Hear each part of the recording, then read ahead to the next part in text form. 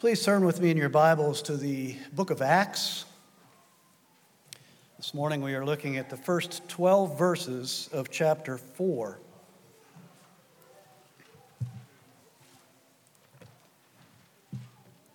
Acts chapter 4, verses 1 through 12. Please give your full attention to the Word of God.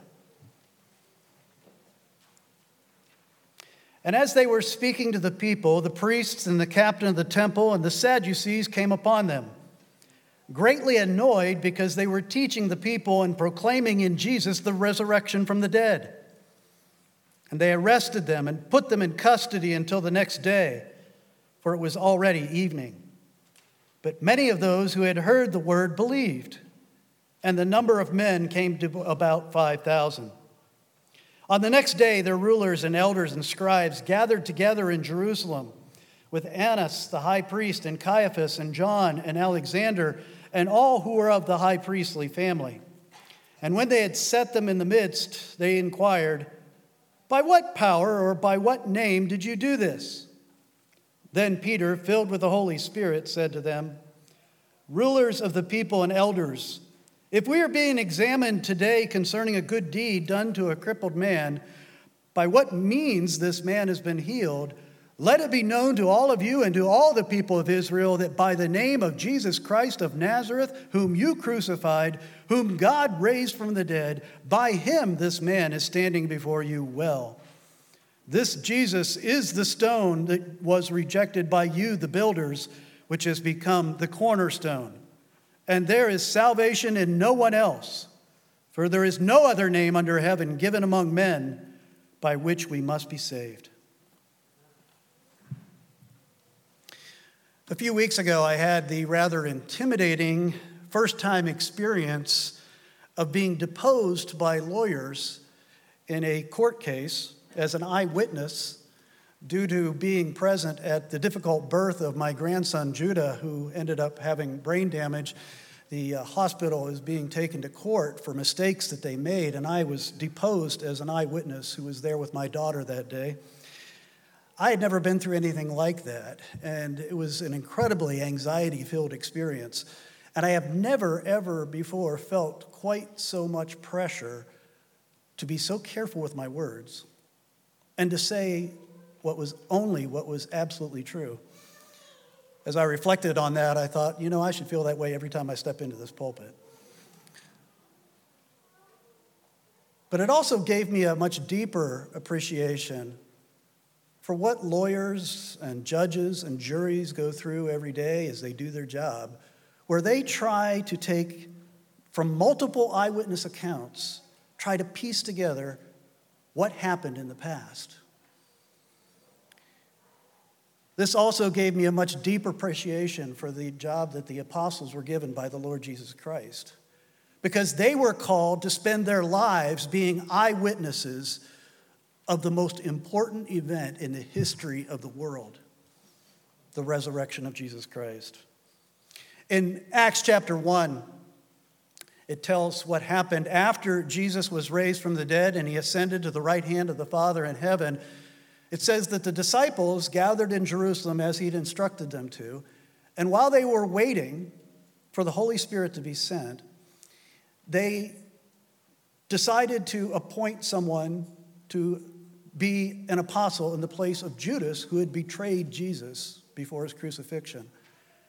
And as Peter gives the qualifications for what an apostle, what a man needed to be an apostle, he said that this has to have been someone who has been with us, who has been among us from the beginning. And he means from the time that Jesus was baptized by John the Baptist all the way until Christ was resurrected from the dead and ascended to heaven, that this had to be someone who was with him. That was the qualification. But having given that qualification, then he gives the exact job description of what apostle was to do. And this is how he phrased it. This is a direct quote from Peter. "One of these men must become with us a witness to his resurrection." That's what all the apostles were to do, were to be witnesses, eyewitnesses to the resurrected Lord. Now, we're not talking about here somebody who has some kind of vision or a dream in the middle of the night. We're talking about men who gave eyewitness to historical events. They lived with Jesus. They saw him nailed to a cross. They saw him dead. They saw him buried. And they saw him after his resurrection. Not just a one-time event that could be questioned, but again and again and again. They put their hands, their fingers in his side, in the wounds of his side and in his hands. They ate meals with him. They sat under his teaching for 40 days. And they saw him ascend to the Father in heaven. They were eyewitnesses. And that became the rest of their life's calling, was to tell the world what they had seen and what they had heard from Jesus, especially after his resurrection. Many years ago, one of my teachers made a comment in passing that all of the sermons that are recorded in the book of Acts that were given by the apostles in the time of the early church, all of the sermons have as their focal point the resurrection of Christ. And I remember being intrigued by that, because I can't say that all the sermons that I've heard or even all the sermons that I've preached, I can't really say that they have as the focal point the resurrection of Christ. And so actually, I never took the time to really dig into that and study the book of Acts, but I did that this week. And I looked at, basically, there's about a dozen sermons that are recorded of the apostles in the entire book of Acts. There's about 12. In those 12 sermons, there are 20 references to Christ being risen from the dead. It was the focal point. I assure you, it was the focal point of every sermon of the apostles. It was that important. That's what they were called to do, to tell the world Jesus is risen. I've chosen just a short example. Actually, I chose the speech that Peter gives in Acts chapter 4 because it's only 12 verses. Most of these sermons are longer than that. But I wanted to give it to you as just an example to show you not only that that was the focus of Peter's preaching and all the apostles' preaching, but how they showed us what are the implications of it. If Jesus is risen from the dead, if their eyewitness accounts are true, then what are the implications for the world? What are the implications for you as an individual? We need to think about the message of the church today. In all the pressures that the church is under, have we gotten off message?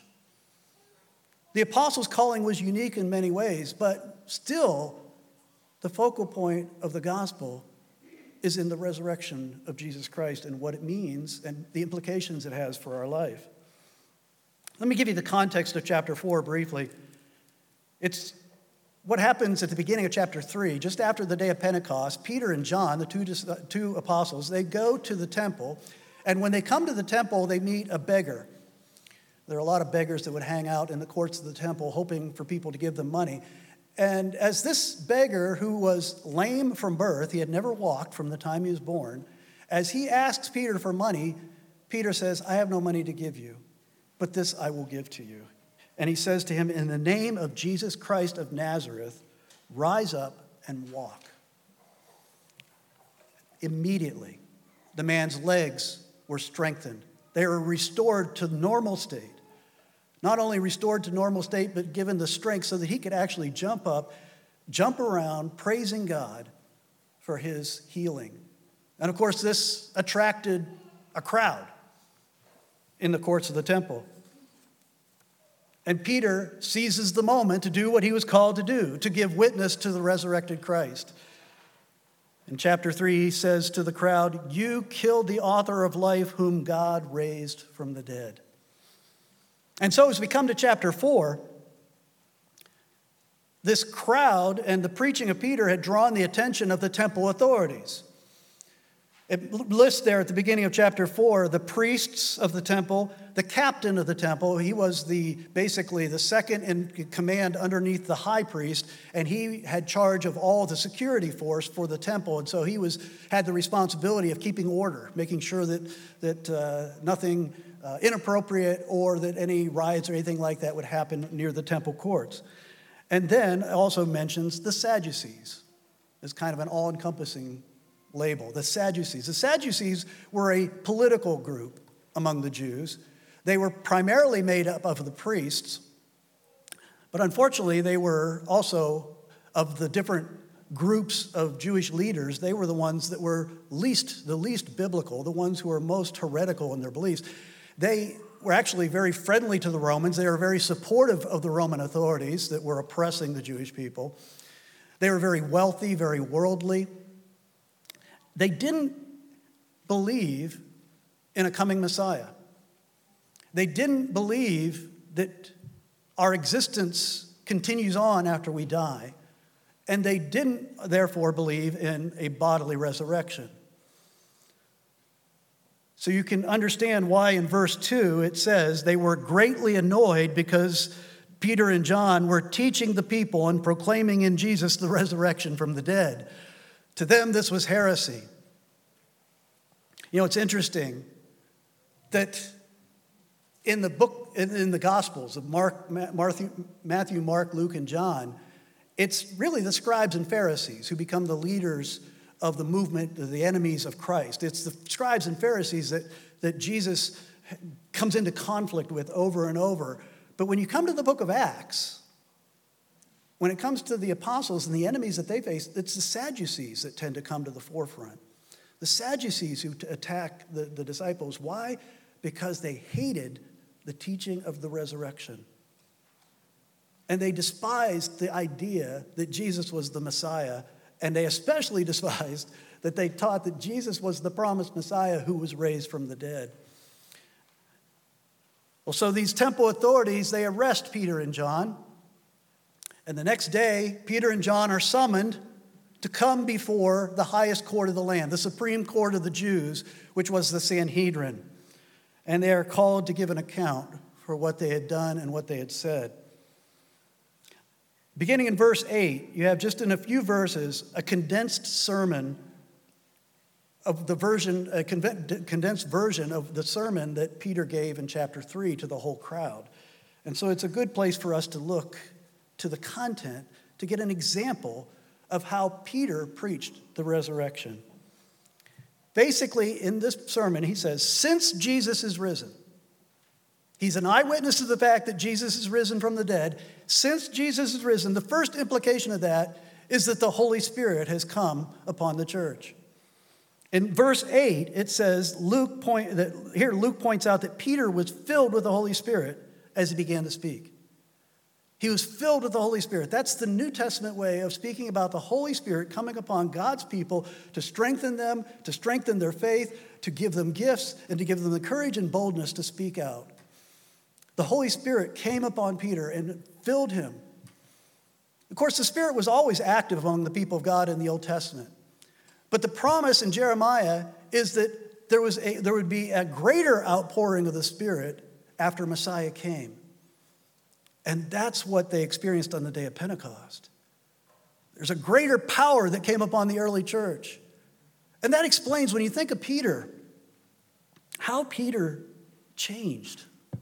This is the same Peter who, when confronted as Jesus stood trial before the authorities, when Peter was confronted in the courtyard by a servant girl, he denied that he even knew Jesus. Denied Jesus 3 times as Jesus was being prepared to be crucified. But yet this same Peter preaches with power here in chapter 3 and chapter 4 after the day of Pentecost. This is what the Lord Jesus had promised to his disciples. He said to them in Luke chapter 12, when they bring you before the synagogues and the rulers and the authorities, do not be anxious about how you should defend yourself or what you should say, for the Holy Spirit will teach you in that very hour what you ought to say. He wasn't saying, don't study the Bible. He wasn't saying don't prepare your comments. What he's saying is don't trust in the flesh. Don't trust in your own ability. Don't trust in your own mind. Trust in the Holy Spirit. You're not going to be alone. When you're called to give testimony to the resurrection, don't be afraid. Don't be anxious. Trust, because you will be there with the Holy Spirit. When Peter and John stood before the Sanhedrin to give an account, it was Peter, John, and the Holy Spirit. And the Holy Spirit gave them the words. The Holy Spirit gave them the courage. It says in verse 13, we didn't read to verse 13, but if you look at the very next verse after the last verse we read in verse 12, it says, they saw the boldness, the Sanhedrin saw the boldness of Peter and John and perceived that they were uneducated, common men, and were astonished. Peter was able to stand before those, remember who we're talking about here. This is the Sanhedrin. Only weeks earlier, Jesus Christ himself had stood before the Sanhedrin and been condemned to death and handed over to the Romans to be crucified. And here's Peter standing before these same rulers and boldly declaring that Jesus had been risen from the dead. You know, the presence of the Holy Spirit, the power of the Holy Spirit working in and through these apostles explains how these common, blue-collar, low-class, dirty workers, fishermen, were able to turn the world upside down, according to the book of Acts. It is astounding how Jerusalem changed over the period of weeks because of the preaching of the apostles. Thousands upon thousands of people coming to believe in Jesus as the Messiah, as the risen Lord, because of the preaching of the apostles. And as you proceed through the book of Acts, you see as that preaching goes out from Jerusalem, out to Judea, to Samaria, and to the ends of the earth, the whole Roman Empire is turned upside down by the preaching of these apostles. That's the power of the Holy Spirit. We need that reminder this Easter. That when we speak of the risen Lord Jesus Christ, we are not alone. We are never alone. Jesus promised that as we give witness to him, the Holy Spirit is always with us and in us and empowering us, giving us courage, giving us the words. We need to trust him. We need to not look to worldly methods to supplement what we do, what we say, the kind of preaching we do, the kind of witnessing, evangelism we do, the outreach that we do. We need to trust that the Holy Spirit will give us the words from the Word of God to share, and that the Word and the Spirit together are enough to change the world around us. Jesus is risen, and he has given us his Spirit. Secondly, since Jesus is risen, we can trust the Word of God. Verse 11, Peter quotes Psalm 118. He doesn't quote it word for word, but he's alluding to it when he says, "This Jesus is the stone that was rejected by you, the builders, which has become the cornerstone." Just to take a moment to realize what he's saying there.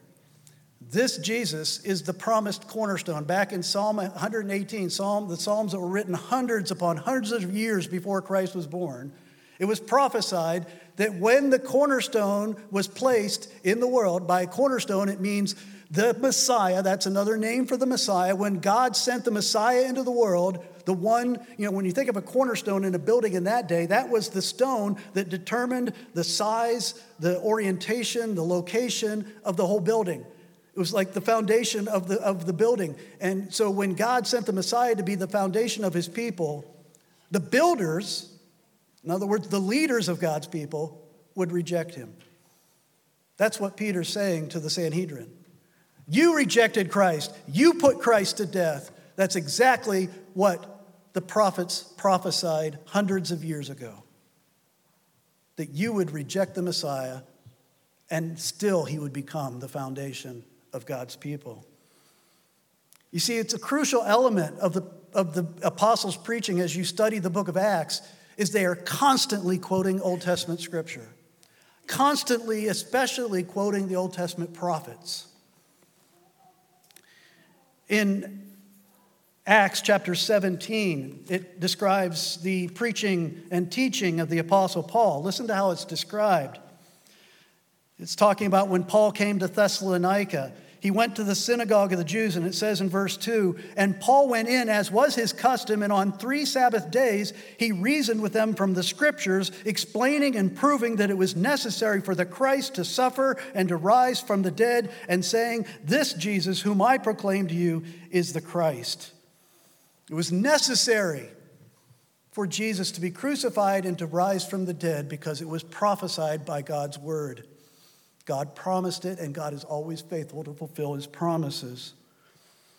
They were following the example of Christ himself. Remember, after Christ was raised from the dead, he came up upon two of his disciples walking on the road to Emmaus. And it says in Luke 24, beginning in verse 25, he said to them, "O foolish ones and slow of heart to believe all that the prophets have spoken. Was it not necessary that the Christ should suffer these things and enter into his glory? And beginning with Moses and all the prophets, he interpreted to them in all the scriptures the things concerning himself." The Old Testament was written about Christ hundreds of years before he came. And the apostles, as they were given this job to go be eyewitnesses to the risen Christ, they knew that that was one of the most powerful weapons in their arsenal as they went out to change the world, was the prophecies of the Old Testament that were fulfilled by Christ. We don't talk about those prophecies like the church used to. They are powerful testimonies to the authority of the Word of God. The apostles quoted so many different parts of the Old Testament. As I went through it, and I just wrote down some of the references, some of the prophecies that in Old Testament scriptures that were fulfilled by Christ that the apostles referred to in all their sermons. Here are some, and again, there's 12 recorded sermons. Listen to these chapters of the Old Testament that are quoted. Joel chapter 2, Psalm 2, Psalm 16, Psalm 110, Deuteronomy 18, Genesis 22, Isaiah 49, Isaiah 53, Isaiah 55, Amos 9, Habakkuk 1. Those are all the ones that I found. I know there's more. The apostles believed in the power and authority of the Word of God. And they believed that Jesus was the one about whom the scriptures were written. There are over 300 prophecies about the Messiah in the Old Testament, and Jesus Christ fulfilled every one of them. These prophecies, like I said, let me underline it, they were written, spoken hundreds of years before Christ was born. For instance, Isaiah 53. I mentioned at our Good Friday service that Isaiah 53, when you read it, it's almost like the Apostle Paul wrote it because it so clearly describes not only the details of the crucifixion of Christ, but also the meaning and purpose. And it was written 750 years before Christ was born. Christ fulfilled prophecy exactly. And this gives us confidence that this is a unique book. It is uniquely revealed by God from heaven. We can trust its words. The apostles trusted the Word of God.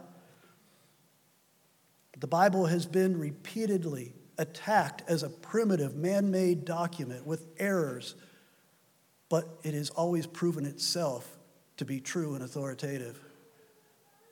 We can trust in the Scriptures. We must trust in the Scriptures, as the apostles did.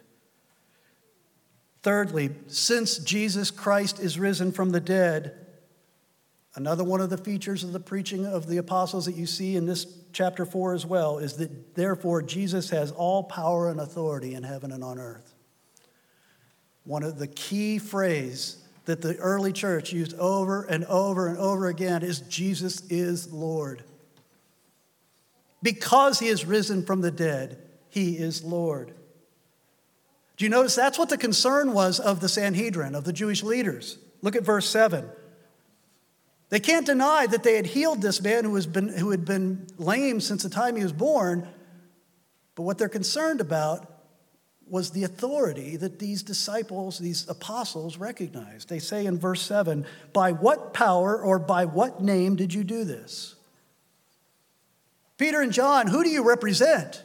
Who gives you the authority to come into the temple courts and preach? Who gives you the authority to do miracles? You see, a dead Messiah is no threat to earthly authorities. But a risen Messiah is a huge threat to earthly authorities. As Peter preached on the day of Pentecost, he quoted Psalm 110, where it says, "The Lord said to my Lord, sit at my right hand until I make your enemies your footstool." A prophecy of the ascension of Christ after his resurrection. Sit at my right hand until I make your enemies your footstool. Let all the house of Israel therefore know for certain that God has made him, Christ, both Lord and Christ, this Jesus whom you crucified. Jesus is Lord. That's what he was saying. Here in chapter 4, Peter quotes, as I said before, Psalm 118, where it says that the Messiah is the cornerstone who would be rejected by the builders. Jesus is the one who has all power and authority. At that point, the Sanhedrin handed down a gag order upon Peter and John, said, "Speak no more to anyone in this name." And you probably remember how Peter responds. Peter and John say over in verse 19, "Whether it is right in the sight of God to listen to you whether it is right in the sight of God to listen to you rather than to God, you must judge, for we cannot but speak of what we have seen and heard." Unless the Sanhedrin not get that message, they are very quickly after they are released, this time they are rearrested, and again they are told to stop preaching the gospel in the name of Jesus Christ. And in chapter 5, Peter says bluntly, we must obey God rather than men. Why? Because Jesus is risen and Jesus is Lord. You know, that's why corrupt governments always end up persecuting the church. You would think if Christians who take the Bible seriously, Christians who live by the Bible, are taught from the time they're children to submit to the governing authorities insofar as they're able without disobeying Christ. Christians are to live a submissive lifestyle, always putting the needs of others before themselves. Christians are called upon to be servants. Christians are to be salt and light, making the culture better. You would think that earthly authorities would work really hard to protect Christians. You would want Christian citizens in your country because those are the kind of citizens you want. People with servant hearts, people that are always working for the good of others. Isn't that what you want a citizen to be in any country? Why is it then that every nation in the history of the world has ended up becoming more and more corrupt, and as it becomes more and more corrupt, it ends up persecuting the church more and more harshly? Why? Because Christians say Jesus is Lord. Jesus is risen and Jesus is Lord. And corrupt governments, and power corrupts and absolute power corrupts absolutely. Corrupt governments cannot stand knowing that some of their citizens ultimately answer to a higher authority than themselves. Jesus is Lord.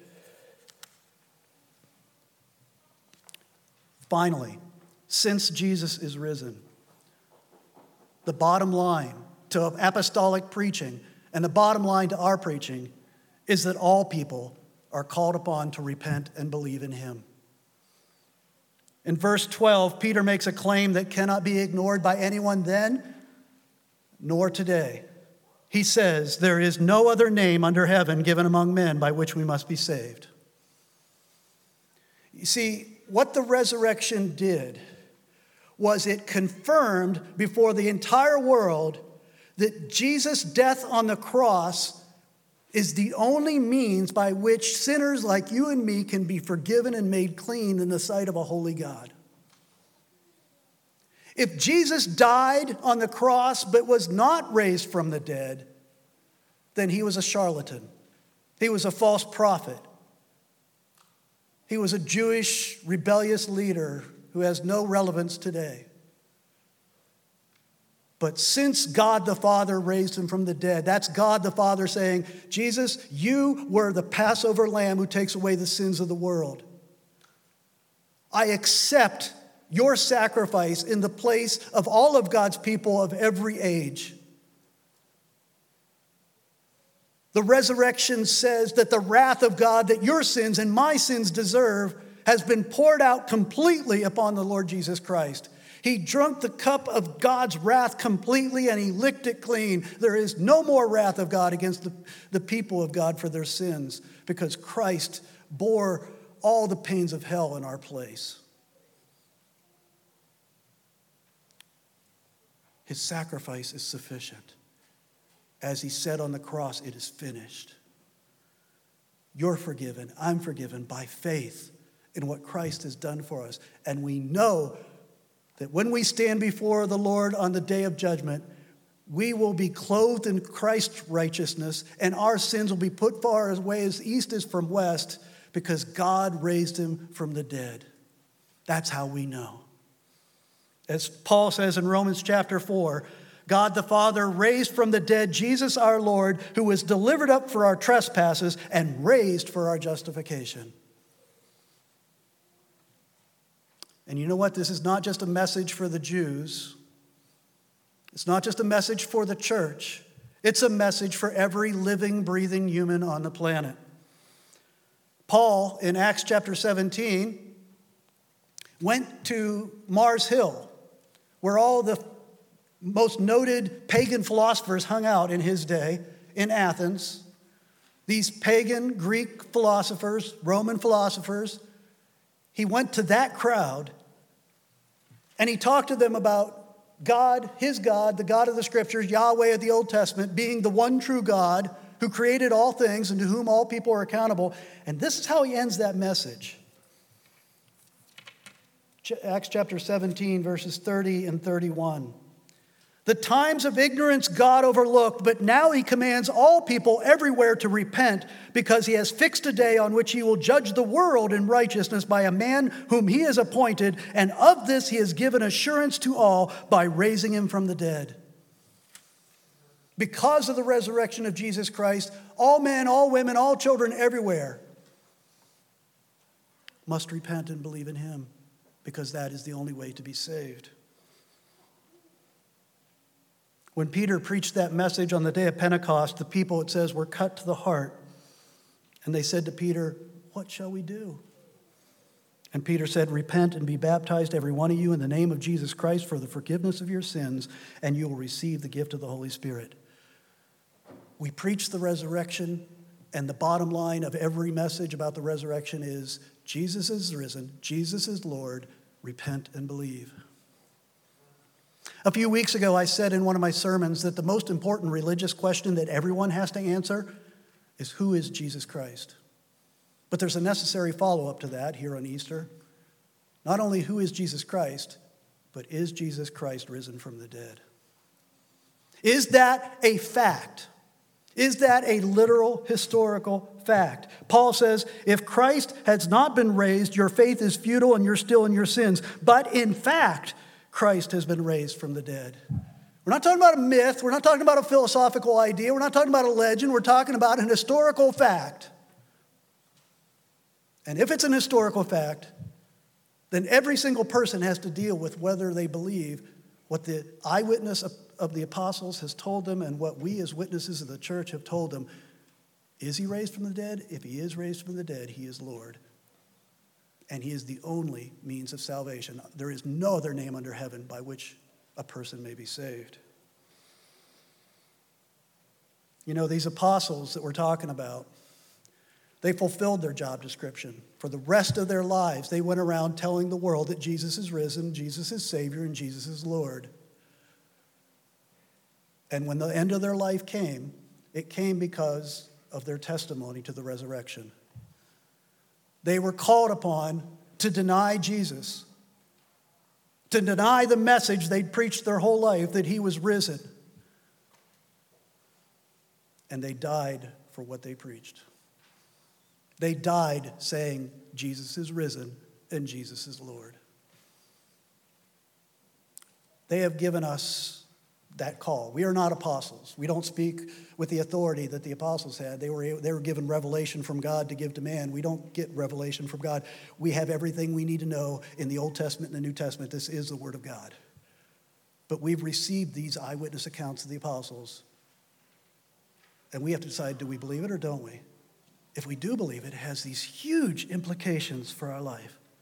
If Jesus is risen, then the Holy Spirit is with us all the time.